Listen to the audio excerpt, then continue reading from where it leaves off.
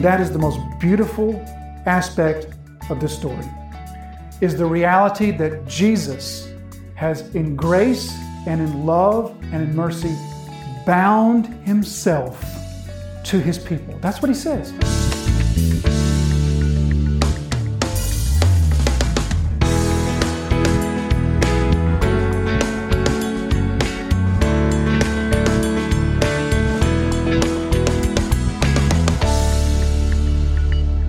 So now verse 33, and he answered them, who are my mother and my brothers?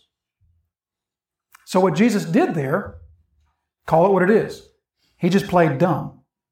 That's what Jesus did. Who are my mother and my brothers? As if he didn't know, as if they didn't know. He's asking this rhetorical question. Who are my mother and who are my brothers?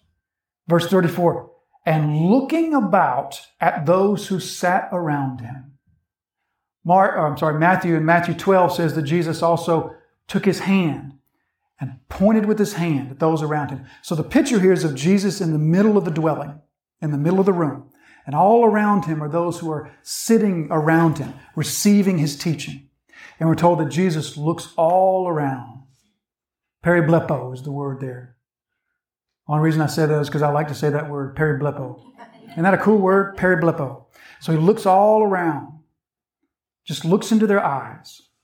Very, very different look than when Jesus looked at the Pharisees in the synagogue who were waiting for him to heal the man with the withered hand. And he looked at them with anger. Here he looks all around, and Matthew says with his hand, he gestures around at each one of them, making eye contact with all of them. Verse 34, looking about at those who sat around him, he said, here are my mother and my brothers. For whoever does the will of God, he is my brother and my sister and my mother.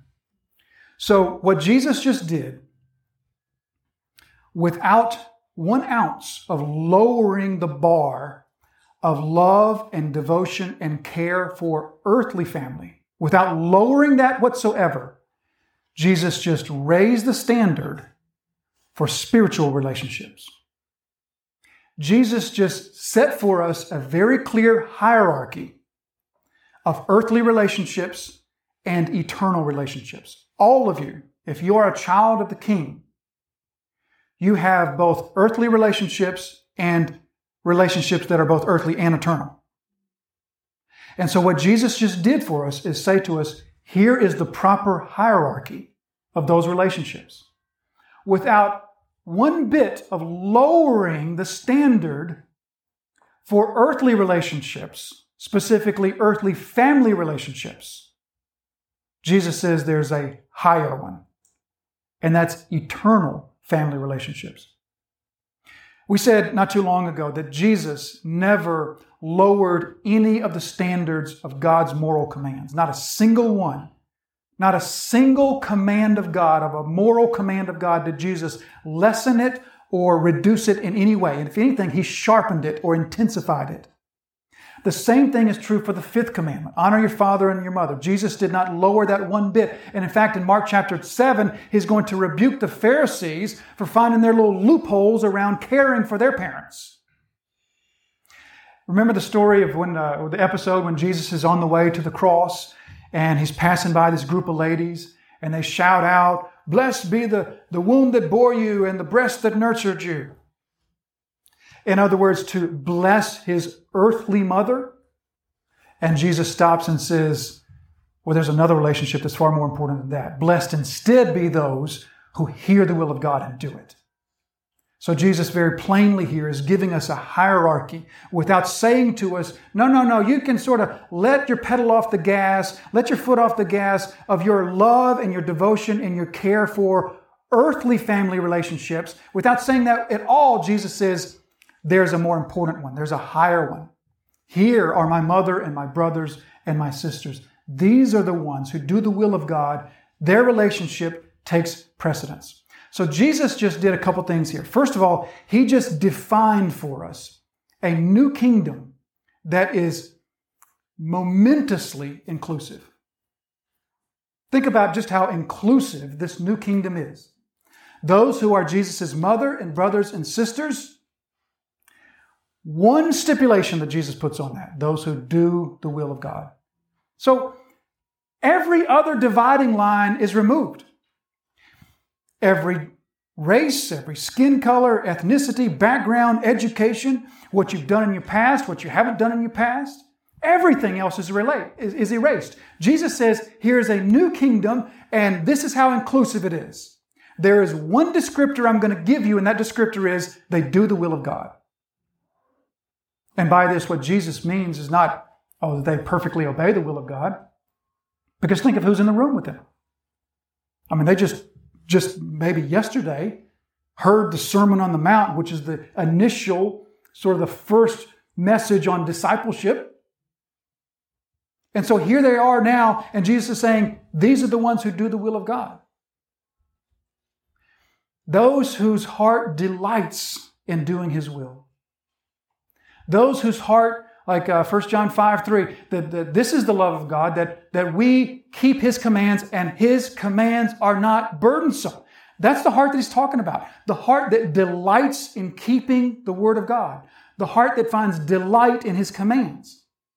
Not the heart that makes no mistake, that never fails to keep any of His commands, or doesn't find some of His commands harder than others to keep. That's not what Jesus is talking about.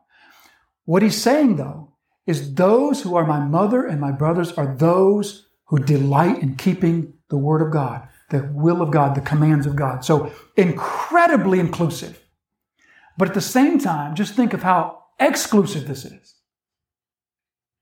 Because all of those outside of that descriptor are not who Jesus claims. Those whose heart would not say, His will is my delight, are excluded, regardless of background, regardless of past, regardless of human efforts, regardless of any other category. Incredibly inclusive, incredibly exclusive.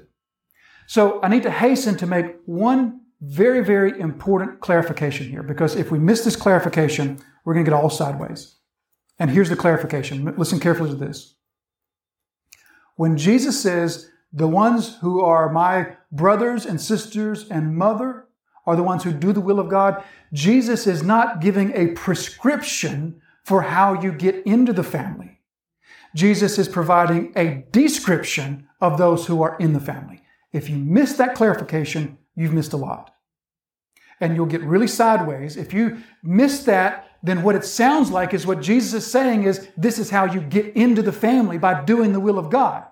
And that would be contrary to everything Jesus is going to say. That's going to be contrary to what the Scriptures say. That'll be contrary to, for example, Ephesians 2 and verse 8. For by grace you are saved through faith. And this is not your own doing. It's the gift of God. So Jesus is not saying this is how you come inside the house. Remember the contrast? Those inside versus those outside. Jesus is not saying this is how you get in the house. Jesus is saying this is how I describe the ones who are in the house. Because how did they get in the house? They got in the house because Jesus called them to Himself. They got inside not because they fought their way in. They didn't get inside because they obeyed their way in. They got inside because Jesus called them to Himself. So He's giving a descriptor. This is a description of those who are my brothers and my sisters and my mother. They are the ones who do the will of God. Similar to what He'll say in Matthew 7, verse 21. Those who say to me, Lord, Lord, they don't all enter the kingdom of heaven, but the ones who will are the ones who do the will of my Father who is in heaven. Jesus is not saying this is how you enter heaven, by doing the will of the Father. He's describing those who will. They have the heart that delights in doing the will of God. So now finally, let's look at one last thing. And this is how Mark is going to beautifully tie together the two of these passages.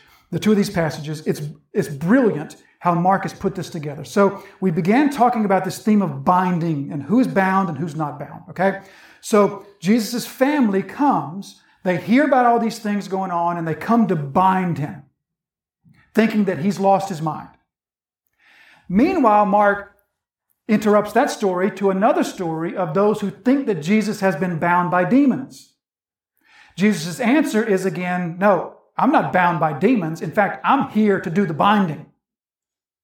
And then it goes from that to, once again, back to the family who's there to bind him. And the family who is there to bind him finds that, and here's the kicker, he has already bound himself to his people. And that is the most beautiful aspect of this story, is the reality that Jesus has, in grace and in love and in mercy, bound himself to his people. That's what he says. Here are my mother and my brothers and my sisters. The Greek requires there an article. And in fact, if you notice, all of those verses, verse 31, 32, 33, 34, 35, all of them have the phrase mother and brothers. So that kind of clues you in, right? You don't need me to tell you that's sort of the theme, because every single verse has it. Well, the Greek requires an article. And so every time that phrase appears, literally, if we were to translate it literally, it would be my the mother, my the brothers. That's the way the Greek language works. Until verse 35, when Jesus drops the articles. So 4 times we read, my the mother, my the brothers, my the mother, my the brothers, until verse 35, when Jesus says, here are, and here he drops the article, here are my mother and my brothers and my sisters. In other words, what Jesus is saying is, these are representatives. These are metaphors. These are symbolic. These here are symbolic of all of those. Not these specific people only. They're symbolic of all of those to whom I now call mother, brothers, and sisters. In other words, I am bound to them. His biological mother and his half-biological brothers come thinking that they have authority over him and that they're going to bind him and take him away. And he says to them, in essence, no, I'm bound to them, not you. I have bound myself to my people. And that is, brothers and sisters, that is one of the most beautiful and the most glorious truths that the Scriptures have for the New Testament church, is that God has bound himself to his weak, failing people. Because who is in the room? When Jesus says, I've bound myself to these people, who is he talking about? Well, Peter, whom we know will call down curses upon himself, rather than be seen by a slave girl as knowing Jesus. Peter would rather curse himself than be thought of as somebody that knows him. James and John, who among others will fight between themselves about who's going to be the greatest one. And I think it's extremely likely that in that room of people, there are also some people that in about 1.5 years on the streets of Jerusalem, they're going to cry, give us Barabbas. As for him, crucify him. That's who Jesus bound himself to. Friends, I don't know what could be more encouraging than that. Than to hear from the Messiah, these are my brothers, these are my sisters, knowing how they will fail him. Knowing how pathetically weak their faith will be. Knowing how pathetically weak their obedience will be.